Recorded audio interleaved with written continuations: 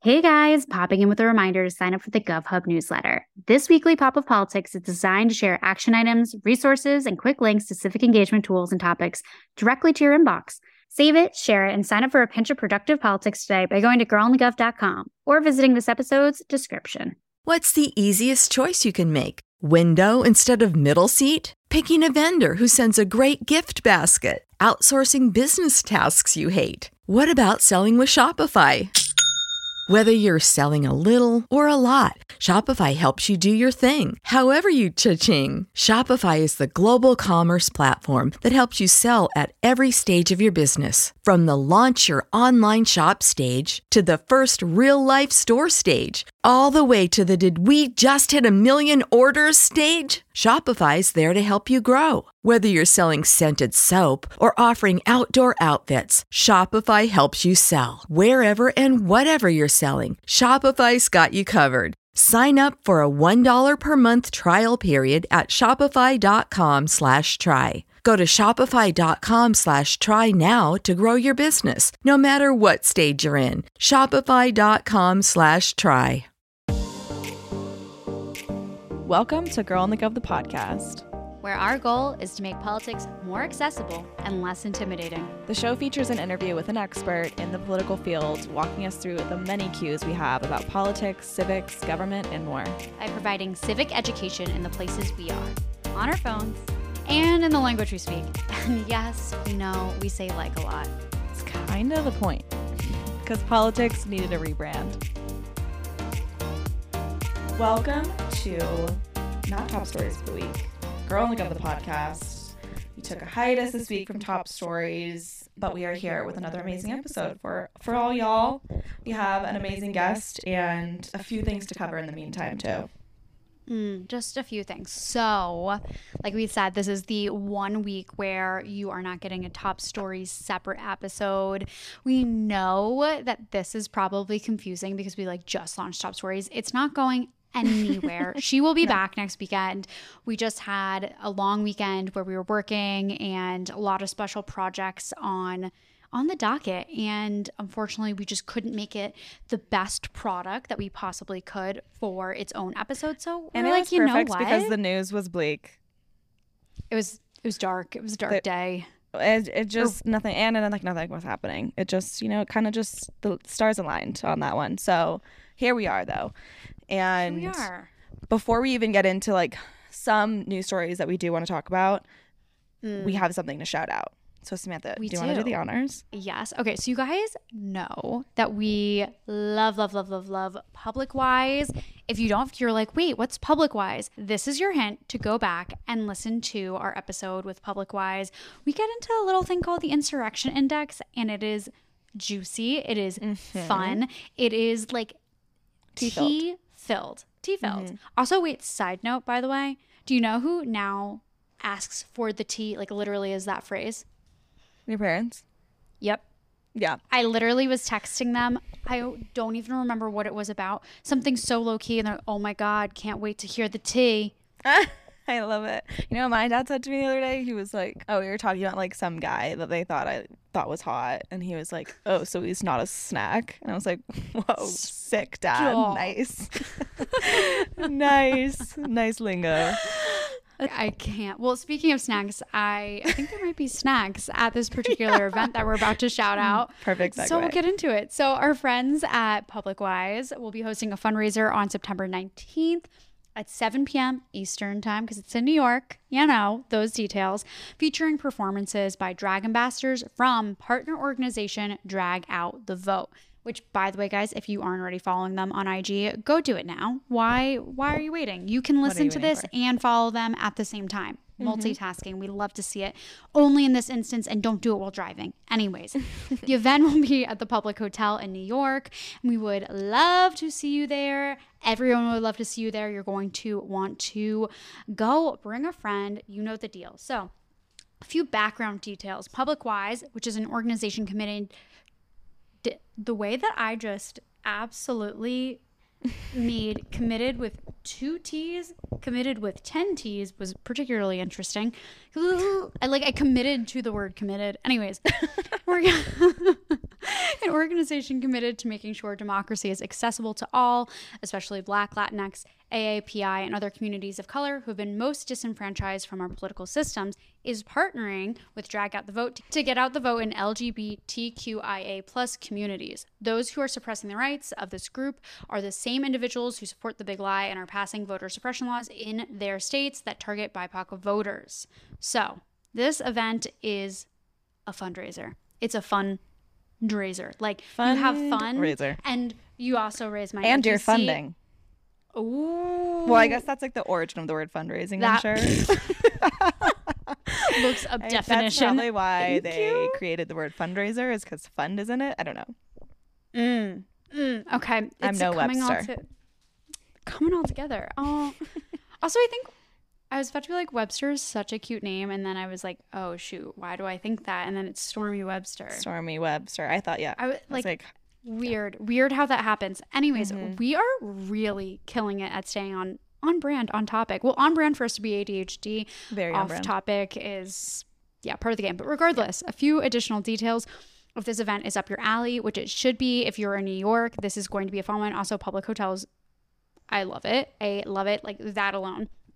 Tickets start at $100 and include a 2-hour open bar and drag show. Ew. Like, name sounds like my name dream a night. better event, right? I literally No, fully. You are literally getting out the vote. You are supporting an amazing organization that is in the civic world, political world. Organizations. I said sound weird when you say it like that. But and you get a 2-hour open bar and a fucking drag show. Are we joking? I wish I was in New York City. I would be there so quick. But flights these days.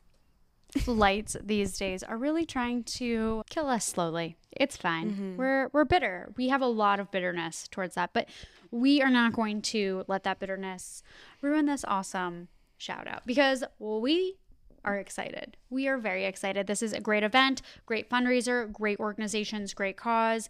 If you guys have any questions about the events, tickets, etc., feel free to DM us, email us, etc., and we'll get you hooked up with all of the details. But again, mark your calendar, September 19th at 7 p.m., Public Hotel, New York. Yeah. What the fuck was that accent? New York. Like, that's not even... I feel What was like the thing your I was fellow New Yorkers mispronouncing would last not be happy with you. Oh my God, no, they would like absolutely throw me off the islands. Off the island. She's exiled. But yes, definitely go check out Public Wise, first of all. Go listen to our episode with them, and definitely check out this fundraiser if you are in the tri-state area or you're going to be in New York at that time.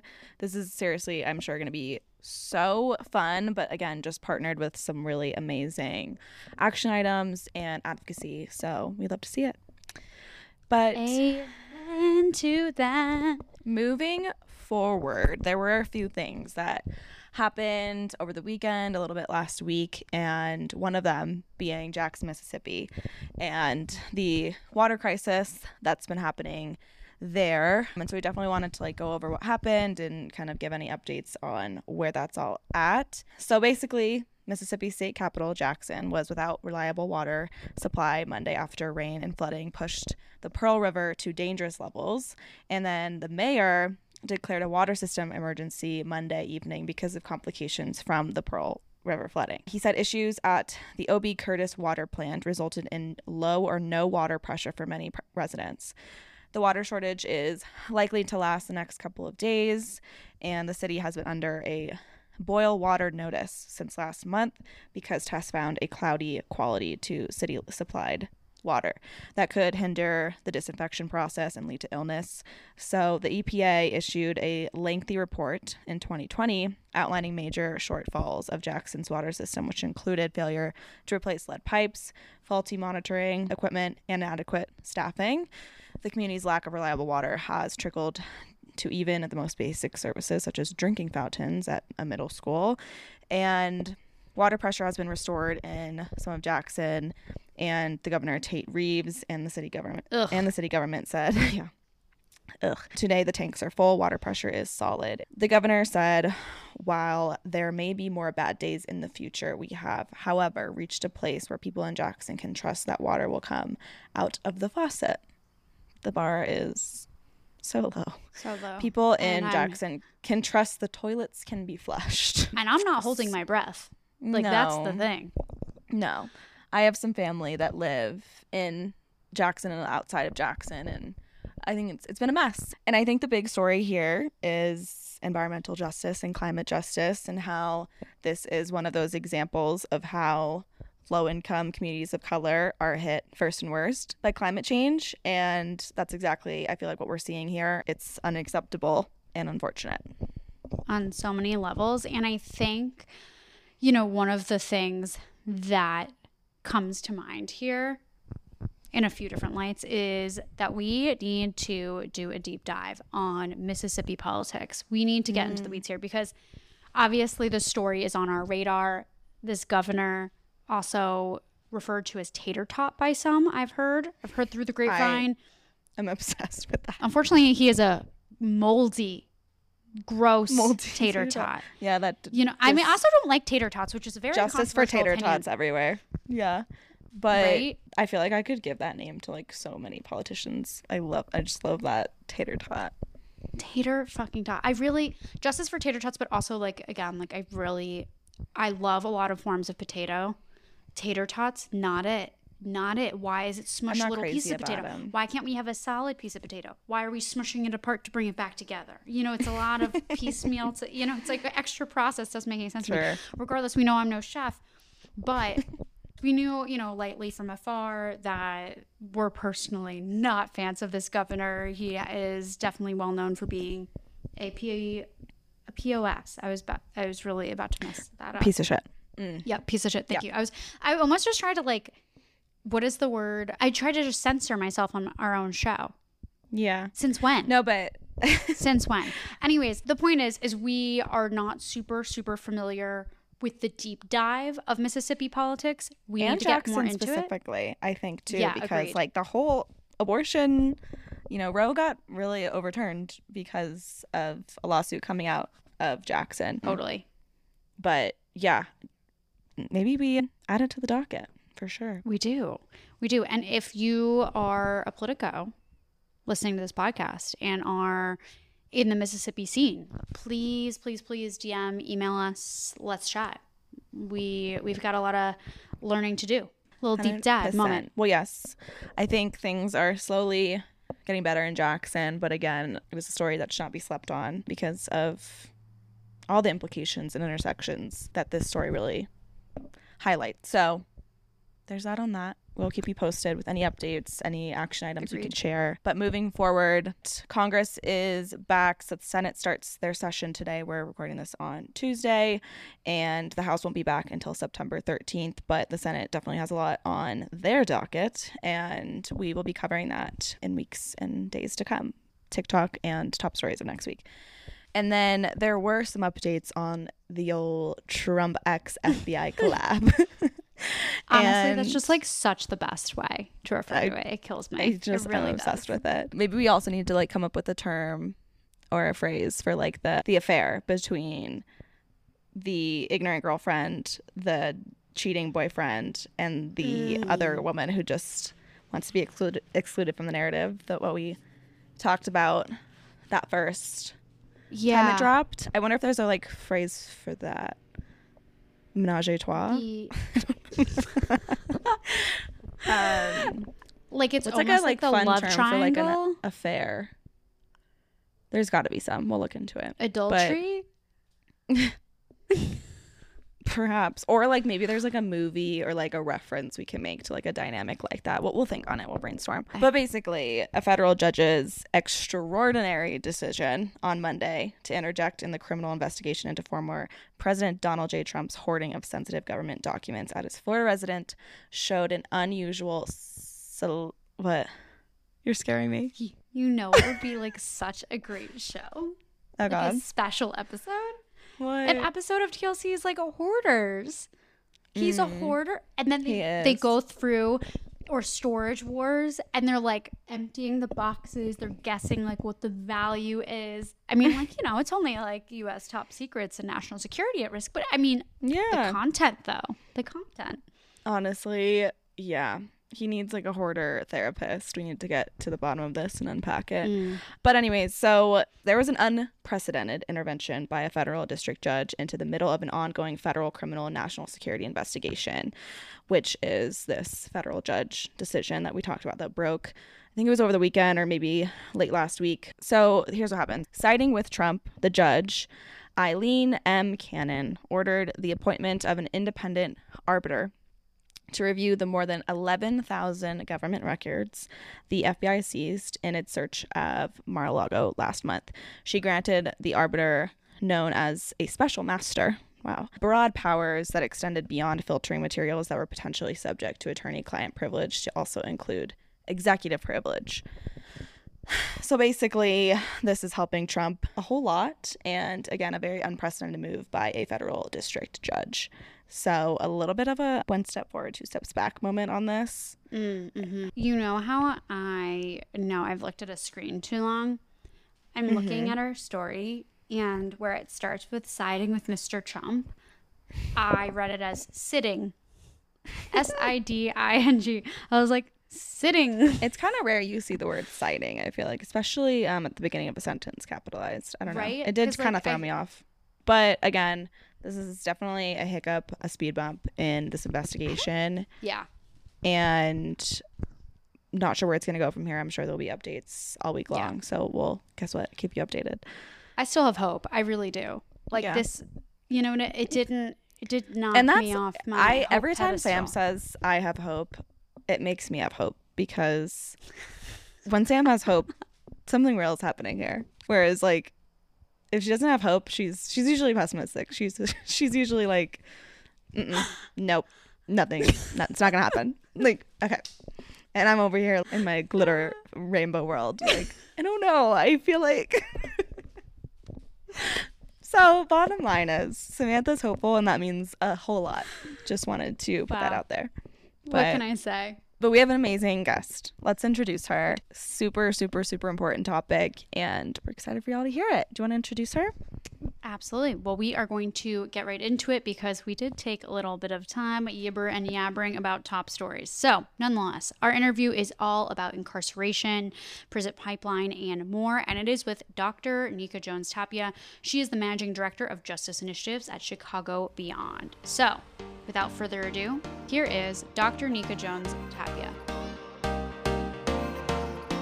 Well, we are going to get into it. You are the managing director of Justice Initiatives at Chicago Beyond, and we have to go above and beyond and know what this organization does, what you do there. Can you give us a little bit of that walkthrough as to the day-to-day and what goes on at Chicago Beyond? Sure. So first, thank you for having me. So Chicago Beyond is an impact investor, and we focus on investing in our young people and the communities in which they live, really to help them to live full lives and to be free, ultimately. We understand that in order for our young people to thrive and to really reach their fullest potential, we need systems that work with them instead of against them. And so our approach is pretty holistic. We invest in individuals, ideas, organizations, all aimed at making a systems level impact to support our young people. And we have been around now for about 6 years, a little more than 6 years actually. And in that 6-year time frame, we have invested more than 40 million in those individuals and ideas and organizations that I mentioned before to really, I would say, challenge the status quo, to really think about how we can minimize the inequitable practices that our young people have had to contend with. And like we all know, there's no single barrier to equity, right? So we invest in everything from healthcare to safety to education, and really value that more holistic approach. Yeah, I love that. Well, what are some of the justice initiatives that you work on through this role as managing director? Sure. So the Justice Initiatives specifically are really strategies to really help us to do two things: reduce the number of people who are incarcerated, and I would say more generally and broadly to increase safety in communities. And it's not just safety in the community that we live in, but it's also the community of people behind those bars and barbed wires in jails and prisons. And we really try to do that in two major ways, and that's through making investments in communities, especially those communities that have been most impacted by incarceration, and changing the conditions or supporting correctional institutions to change the conditions by which people who are confined in and work in jails and prisons have to deal with. So like lots of things. There's a lot going on. Your day to day must be absolutely craziness, which we got to also like ask on a side note. Like what's your routine like? Like how's your day to day? Like how do you get it all done? Well, I'll tell you, the crazy part of my day is not my work. So I'm a mom to a That'll do it. 2-year-old son. So, hello, that's craziness in and of itself. Totally. But I really try to start the day just in silence and in quiet, because love that. as the day progresses, things just, things can go awry in any way. And so that's really my way to kind of get a handle on how I'm going to show up no matter how the day goes. And that's really a practice that I developed when I was working in a correctional institution. Like, just like now, you don't have control over how your day goes. And so I found that I was able to show up better when I was more grounded. And then as the day goes on, I'm usually now engaged with various people, from community members who are focused on feeding families or having after school activities for kids to keep them safe, or having peer support groups for people who are leaving correctional institutions. And I try to prioritize conversations with people who have been most impacted by the system. So people who have been incarcerated, staff who have worked in these facilities, correctional administrators, current and former. And I try to wrap those conversations up by the middle of the day. So then I use my afternoon time to really be thoughtful, understanding each of those vantage points, how we can bring each of those groups who are typically siloed together to really reach some solutions that work for all of us. Yeah, absolutely. I love that. I'm going to copy you and start my day in silence going forward. I know. I need to start my meditation practice ASAP. It's going to be a very necessary add-on for our summer, but we do want to talk about your background as well and getting to this position. What was that journey like? How did you end up here? Any sort of big moments along the way? What did that look like? There are always big moments along the way. But really, I would say my whole life has really led me to the work that I'm doing now at Chicago Beyond. I oftentimes share that earlier in life, my father was incarcerated for a significant portion of my childhood. And undoubtedly, that experience helped to shape my passion for wanting to bring healing into correction, specifically in jails and prisons. And it was during my time working in corrections that I really saw not just the impact of this system on the people incarcerated and the staff, but I really saw the impact of the system on larger families and communities. And I also had to come to the realization that impact was so tremendous that it was impacting me. And so ultimately, I needed to find a way that I could disrupt the system and change the system outside of it. And so I retired from corrections in March of 2018. And it was during my time in corrections that I met Liz Dozier, who's the founder of Chicago Beyond, and really was introduced to the mission of the organization, and understanding that I wanted to have an avenue where I could continue to make change. Chicago Beyond made the most sense. I mean, working with them, I have unrestricted latitude to work collaboratively with community to develop solutions. And I didn't have that working in government. Yeah. Yeah, that's awesome. Totally. Well, through your work too, you've launched Beyond Incarceration, this program. Can you tell us about what the program looks like, what it does? Give us the whole 411 on that. So Beyond Incarceration started in about 2019. So I had been with Chicago Beyond for about a year. And in that year that I had been with the organization, had been able to have many conversations with young people who were impacted by the criminal legal system and families who were impacted. And overwhelmingly, all of them talked about the disconnection that they experienced when they or a loved one was incarcerated and how they wished something different could be done to encourage positive family engagement, to really change visitation practices in jails and prisons. And so Beyond Incarceration was a partnership between Chicago Beyond, the Cook County Sheriff's Office here in Chicago, the Chicago Children's Museum, which is an unlikely partner in this, but I'll explain in a second, and the Center for Childhood Resilience, which is a group of clinical professionals who focus on trauma. And so we wanted in that partnership to really think about how we could center positive family engagement for people who were incarcerated and their loved ones. And we had a set of piloted visitation experiences where we really centered the child and the family as opposed to security. We didn't throw security out of the window, but we recognized that you could be secure while also doing things that help young people who were impacted by parental incarceration.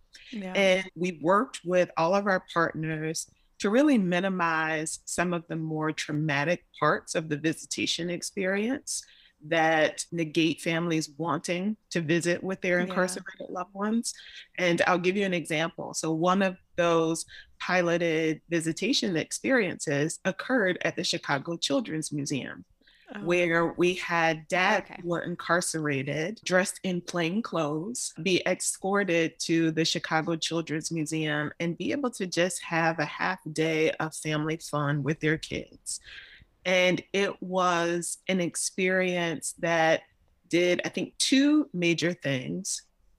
One, it opened up the eyes of all of us, specifically the sheriff's office, of what child-friendly visitation could and should look like. And two, it helped all people involved, the people incarcerated, their families, the staff, us as community organizations, to see people in their full humanness.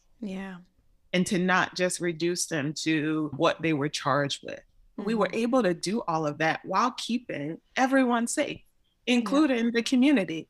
And so from the Beyond Incarceration visitation experiences, the result of that is that Chicago Beyond created a model for visitation for all correctional facilities across the country to really be able to use that is trauma-informed, child-centered, and values family engagement.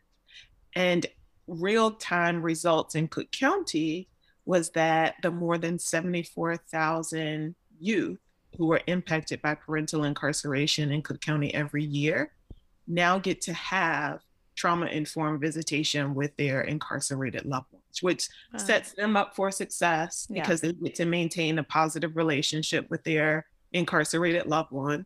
It sets a person incarcerated up for success because they continue to be connected with the very people that motivate them to do better in life. And it helped the correctional staff because it helped them to see, again, people in their fullness, but it also helped them to feel like they were a part of a person's success. Totally. That's amazing. Love all of that. That's like the full Monty, which I think is so key. And I love the whole concept of also just getting to see someone as a full human. Like that is so important in this like visualization. With the McDonald's app, you can get your favorite thing delivered to your door. So if you were looking for a reason to skip washing those dishes you left in the sink, consider this a sign. Ba-da-ba-ba-ba. Right now, get $0 delivery fee with any purchase of $15 or more, only in the app. At participating McDonald's, minimum purchase excludes tax and service fees. Delivery prices may be higher than in restaurants. Other fees may apply, not valid with any other offer, discount, or coupon.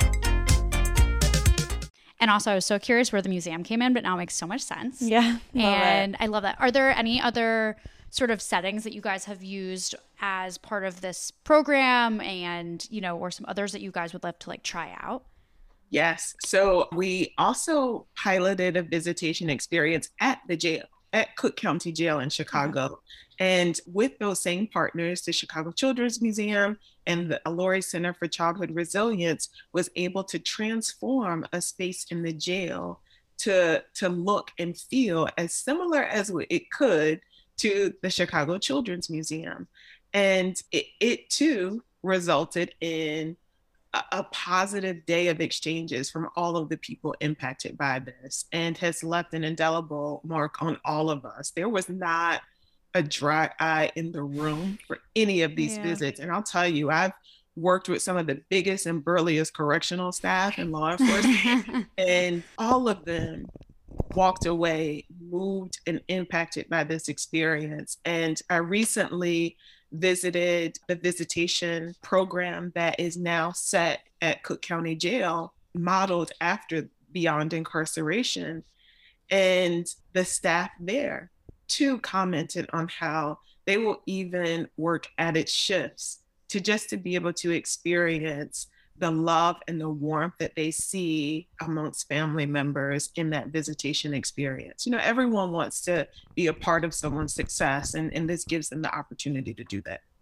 Yeah. Oh my gosh. Love all of that. It's super awesome. Well, we want to move into our I Have a Stupid Question segment because we want to dive deeper into this topic and really get a full understanding of everything and break down all the definitions. But to start out really simple, we want to know, like, really, what does incarceration mean? And does that, like, reflect a particular type of time behind bars? And then kind of like just a little additional question to that, like, what is the difference between jail and prison? And like, is there one that exists there? Okay.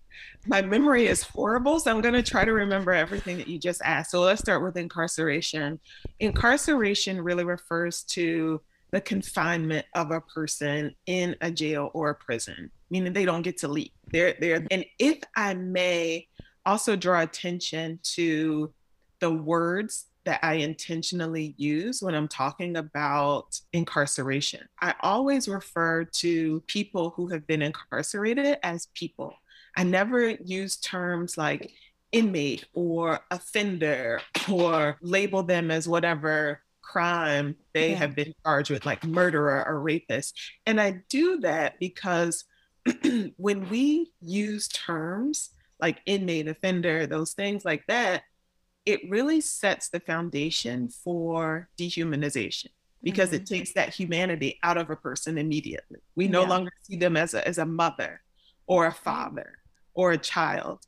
And so I wanted to just highlight that, particularly for the audience, that words matter. Right. And so you also asked about the difference between a jail and a prison. That's a great question because a lot of people use those terms interchangeably and they're very different. So a jail is a place where most people housed in jails have not been convicted of a crime. In fact, 75% of people housed in jails have not been convicted of a crime. They're held there while they are awaiting trial. The other 25% of people held in jails have been convicted of a crime, but their sentence is typically less than a year, and so they may carry out their sentence in that jail. A prison holds people who have been convicted of a crime, and those crimes can range from a level that we call nonviolent, such as theft, or it can include people who have been convicted of more violent charges. Mm-hmm. Got it. I was always so curious if there was a difference, and look at that. There is. So glad we've got that defined. For another leg to this journey, what is the prison pipeline? So the prison pipeline really refers to a set of, I would say, policies and procedures and practices that emphasize punishment and incarceration over resources to help people to thrive. And I will oftentimes talk about the trauma to prison pipeline. And this is what I really saw in my experience working in corrections, is that 99% of the people who are incarcerated, by research, I would say 100% by my experience, have had at least one traumatic event in their lifetime. And why is that important? because to have that overwhelming number of people to have experienced trauma, to be charged with a crime, there is clearly some relationship there for me Right. between trauma and engagement in criminal activity. Yet, what we have seen is that there's a dramatic disinvestment in trauma healing supports, particularly in Black and Brown communities and poor communities. And that is why I oftentimes will reference the trauma to prison pipeline. The government has seriously disinvested in healing supports for Black and Brown people. Totally. Well, to continue this, what is restorative justice? How does that play in? That's also a great question. Restorative justice is a response to harm that has been caused, where the person who has caused the harm is brought into community with the people they have harmed. And it is really a way for us to hold a person accountable while still allowing them to benefit from the positive social fabric that they may or may not have experienced. It draws people in instead of the current system that we have, which pushes people out into the margins. And so with restorative justice, there is typically a conference that is held where the person who has caused the harm and the people they have harmed come together and talk about what happened, the impact of what happened, and together come to a solution that all of them can agree with that will help mitigate the impact of that harm.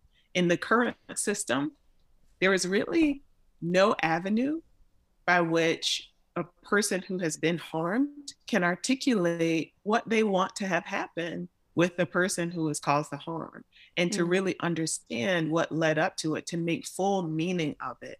And so that leads to a host of other issues, but the process of restorative justice mitigates many of those issues because it allows everyone involved to make sense of what happened, and it allows for real rehabilitation.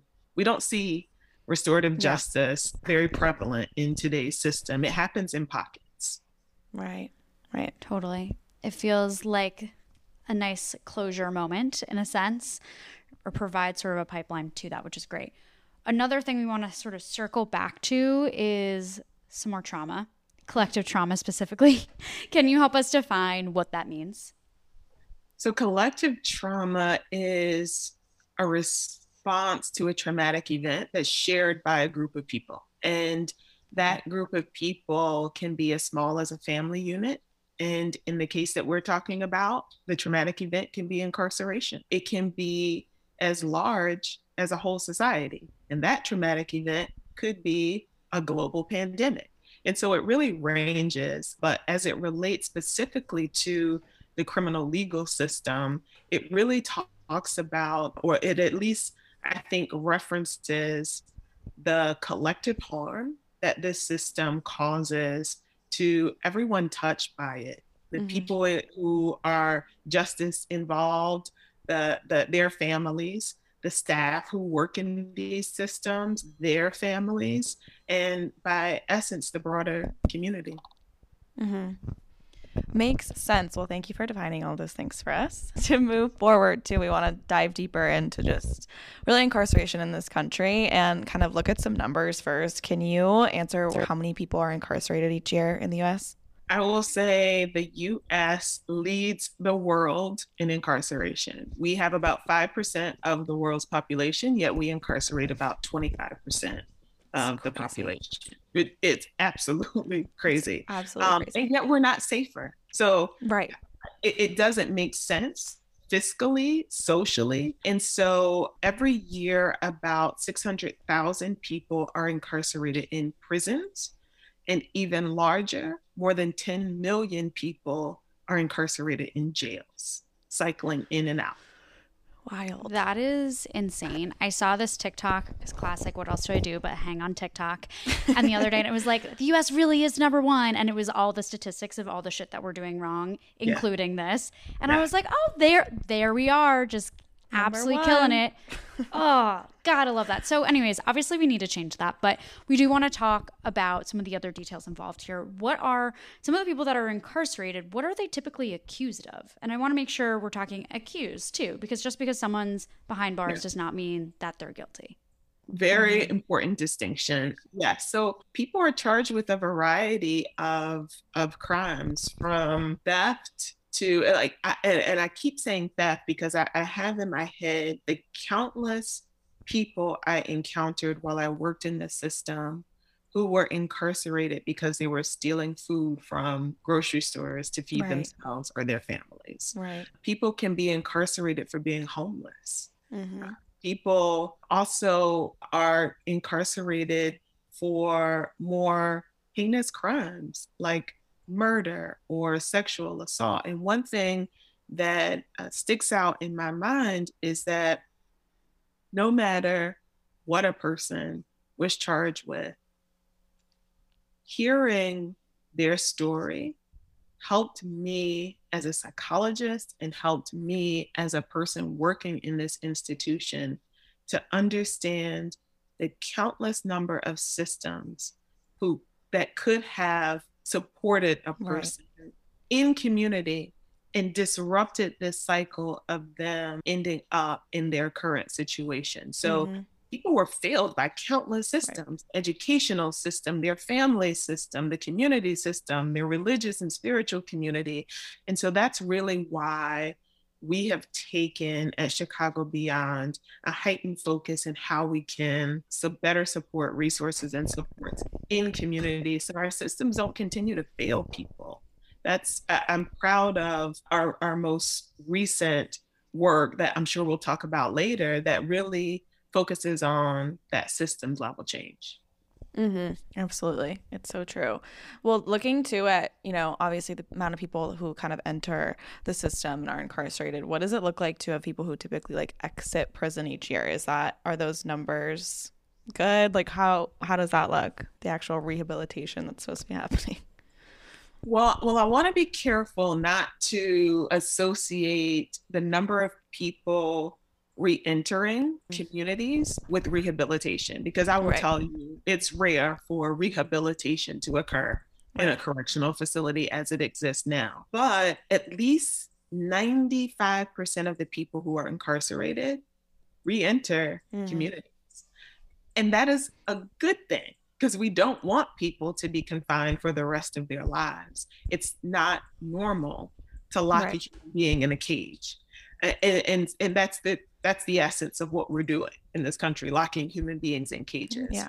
And so from prisons, anywhere from 600,000 to 650,000 people are released each year. And from jails, more than 10 million people are released each year. There is a constant turnover of people entering and exiting correctional systems. Mm-hmm. Wow. Well, for the people that are behind bars, obviously there's got to be impact not just to them, but to all the people that they know, their families, their children, like we were sort of talking about program at the jump here.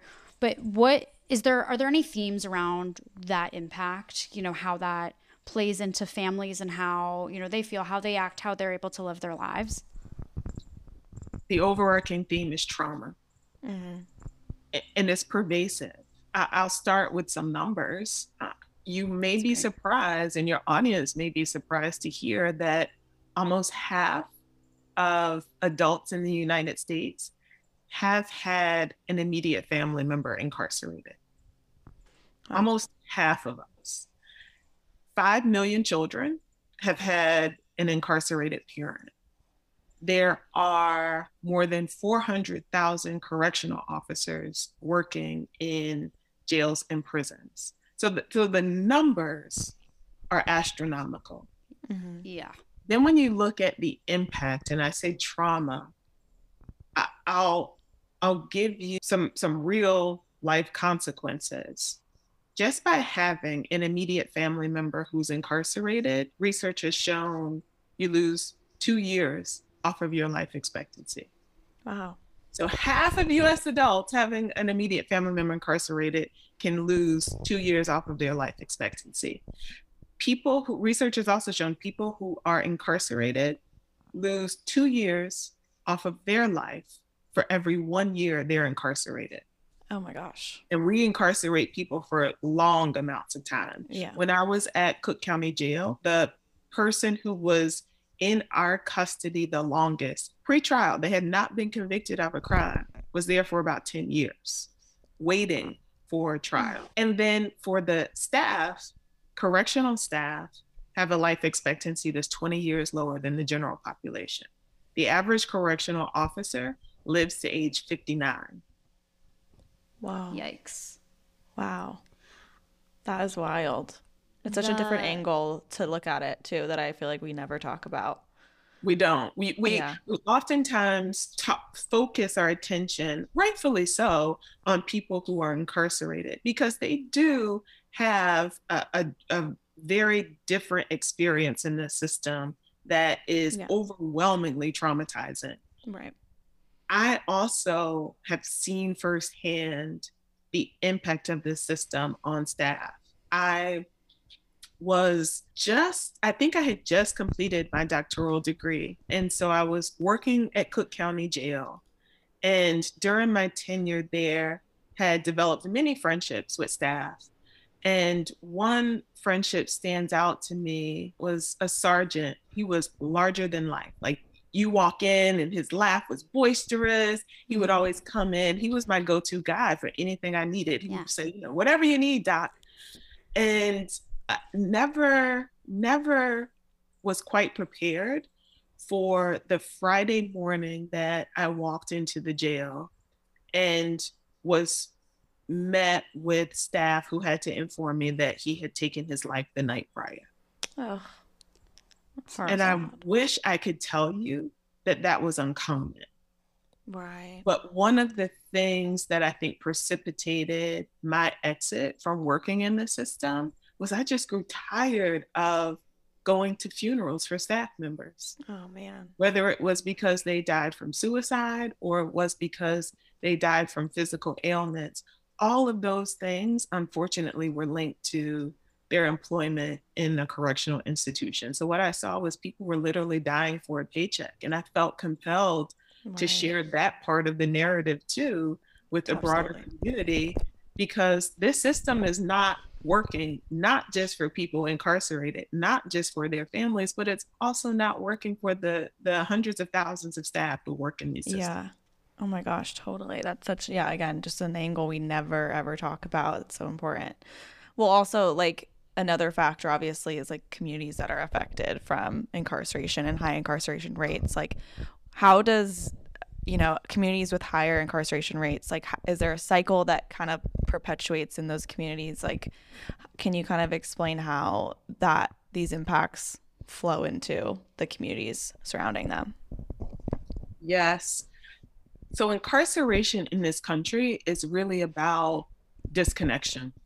Disconnection from the larger society outside of the walls, disconnection from family, but also disconnection from economic opportunities and housing. When someone is incarcerated and they pay their debt to society, which is what incarceration is supposed to be, when they are released, when that person is released, they then experience a host of what we call permanent punishments, where that really describes a set of laws and policies and practices that further push people to the margins. They have difficulty finding housing. A lot of people who rent and own housing establishments will not allow people with a felony in their background to live there. They are marginalized from employment. A lot of employers ask about your background history, right? And so the impact to that person lasts their entire lifetime, because what we basically do is say, after you are no longer in the confines of this jail or this prison, we are going to further control your access to resources that we know will help you to thrive. And what does that do to whole communities? Well, most people who are incarcerated, specifically in jails, but also in prisons, come from a small number of communities. And so what we have are large numbers of people being pulled from a small number of communities, which disrupts the economic well-being of that whole community. It takes people out of the social fabric that can be there to support our young people, as long as they have the appropriate resources to do so. And then from my own experience, having a parent who was incarcerated, it disrupts the family connection. And when a child in particular experiences the incarceration of a parent, it sets them up for a host of potential negative outcomes, like disengagement with school or academic achievement, the possibility of substance use, mental health concerns, later in life, having difficulty engaging with law enforcement and may be set up for potential incarceration.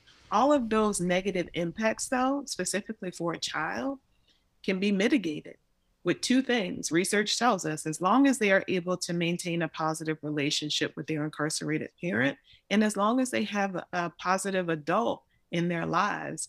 And so what we know is that although the system of incarceration negatively impacts broader communities, there are things that we can do to reverse that and to support the well-being of our kids, their families, and entire communities. Brilliant. Speaking of sort of the things that we can do, what do those look like? What are like maybe like the top two things that come to mind? And it's like these things set into action will have a really big impact. That's really the impetus behind our framework for holistic safety. And so we spent the last year talking with and partnering with people who have been most impacted by the system, people who have been incarcerated, correctional staff, current and former correctional administrators, survivors of crime, families, and really collectively thinking about how we can create conditions that help people to thrive. And what we boiled it down to is that we can no longer afford as a country to focus on control and punishment, understanding that those things are a cycle of trauma and violence that will continue. We have to create conditions where people feel whole, where they feel protected, and where they can be resilient in the face of trauma that we will inherently experience. And what does that look like? That looks like connection, making sure people are connected with community, educational resources, health opportunities, making sure people see the value in themselves and that we emphasize the value that they have and not, for example, like I talked about earlier, not reducing people to a behavior that they did. Also thinking about how we can really think about building trust amongst all of us as community so that we recognize that with the appropriate resources and supports, we will all take care of the things that we need to take care of to be productive members of the community. That is holistic safety. That's our framework. And if you want to know more about it, your audience can visit our website, chicagobeyond.org, and download our publication, Do I Have the Right to Feel Safe? That's awesome. Well, I also have a question too, just, you know, we're political podcasts. We love to give like political action items, but where can people look to politically to make changes, these types of changes? Like is looking to your local government best, state, federal, like what do you suggest if you're a voter, or if you're just trying to be civically engaged on this issue, like where to look and where to make the most impact? It ranges. We as individuals can make impact. We can get involved in what's happening in our local and national criminal legal system by advocating for just what I described, creating different conditions for people. And that can look like different things. It can look like initiating voter registration so that people who have backgrounds and people who are incarcerated in jails can vote and they can have their voices heard and participate in a democracy.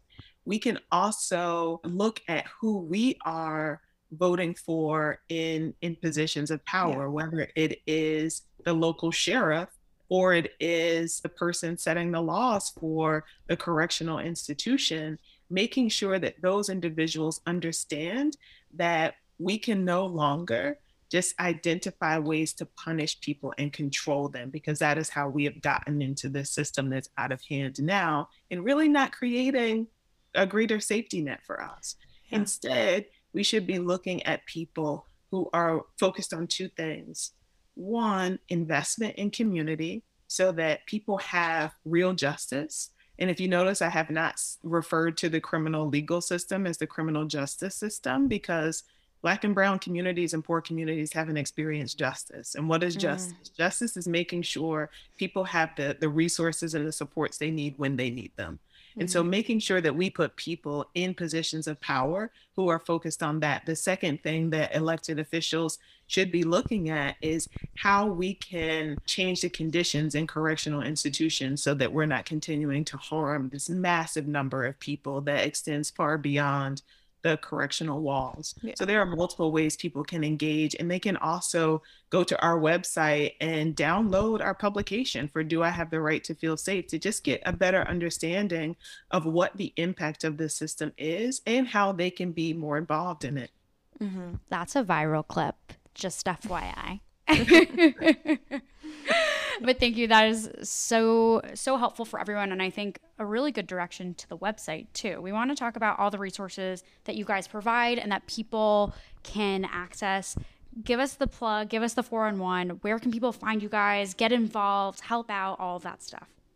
You can find more about our organization at chicagobeyond.org, and you can see all of the wonderful organizations in community and people in community that we invest in and we can support, and you can drive support to them as well. You can also learn more about our work specifically to change our system of incarceration and really work with us to get holistic safety instituted and embedded in more correctional facilities across this country. I'm very excited to say that a number of correctional administrators have engaged with us since we launched Do I Have the Right to Feel Safe, because they recognize that we have to do things different. And so I think by engaging with our website, the larger community will identify some ways that we can all be a part of what that something different can be.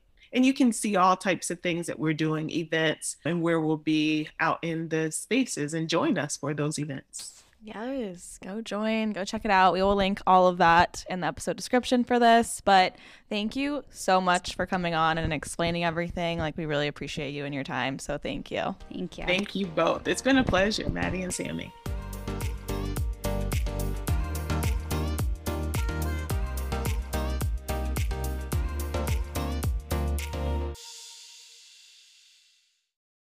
Hey guys, popping in with a reminder to sign up for the GovHub newsletter. This weekly Pop of Politics is designed to share action items, resources, and quick links to civic engagement tools and topics directly to your inbox. Save it, share it, and sign up for a pinch of productive politics today by going to girlonthegov.com or visiting this episode's description.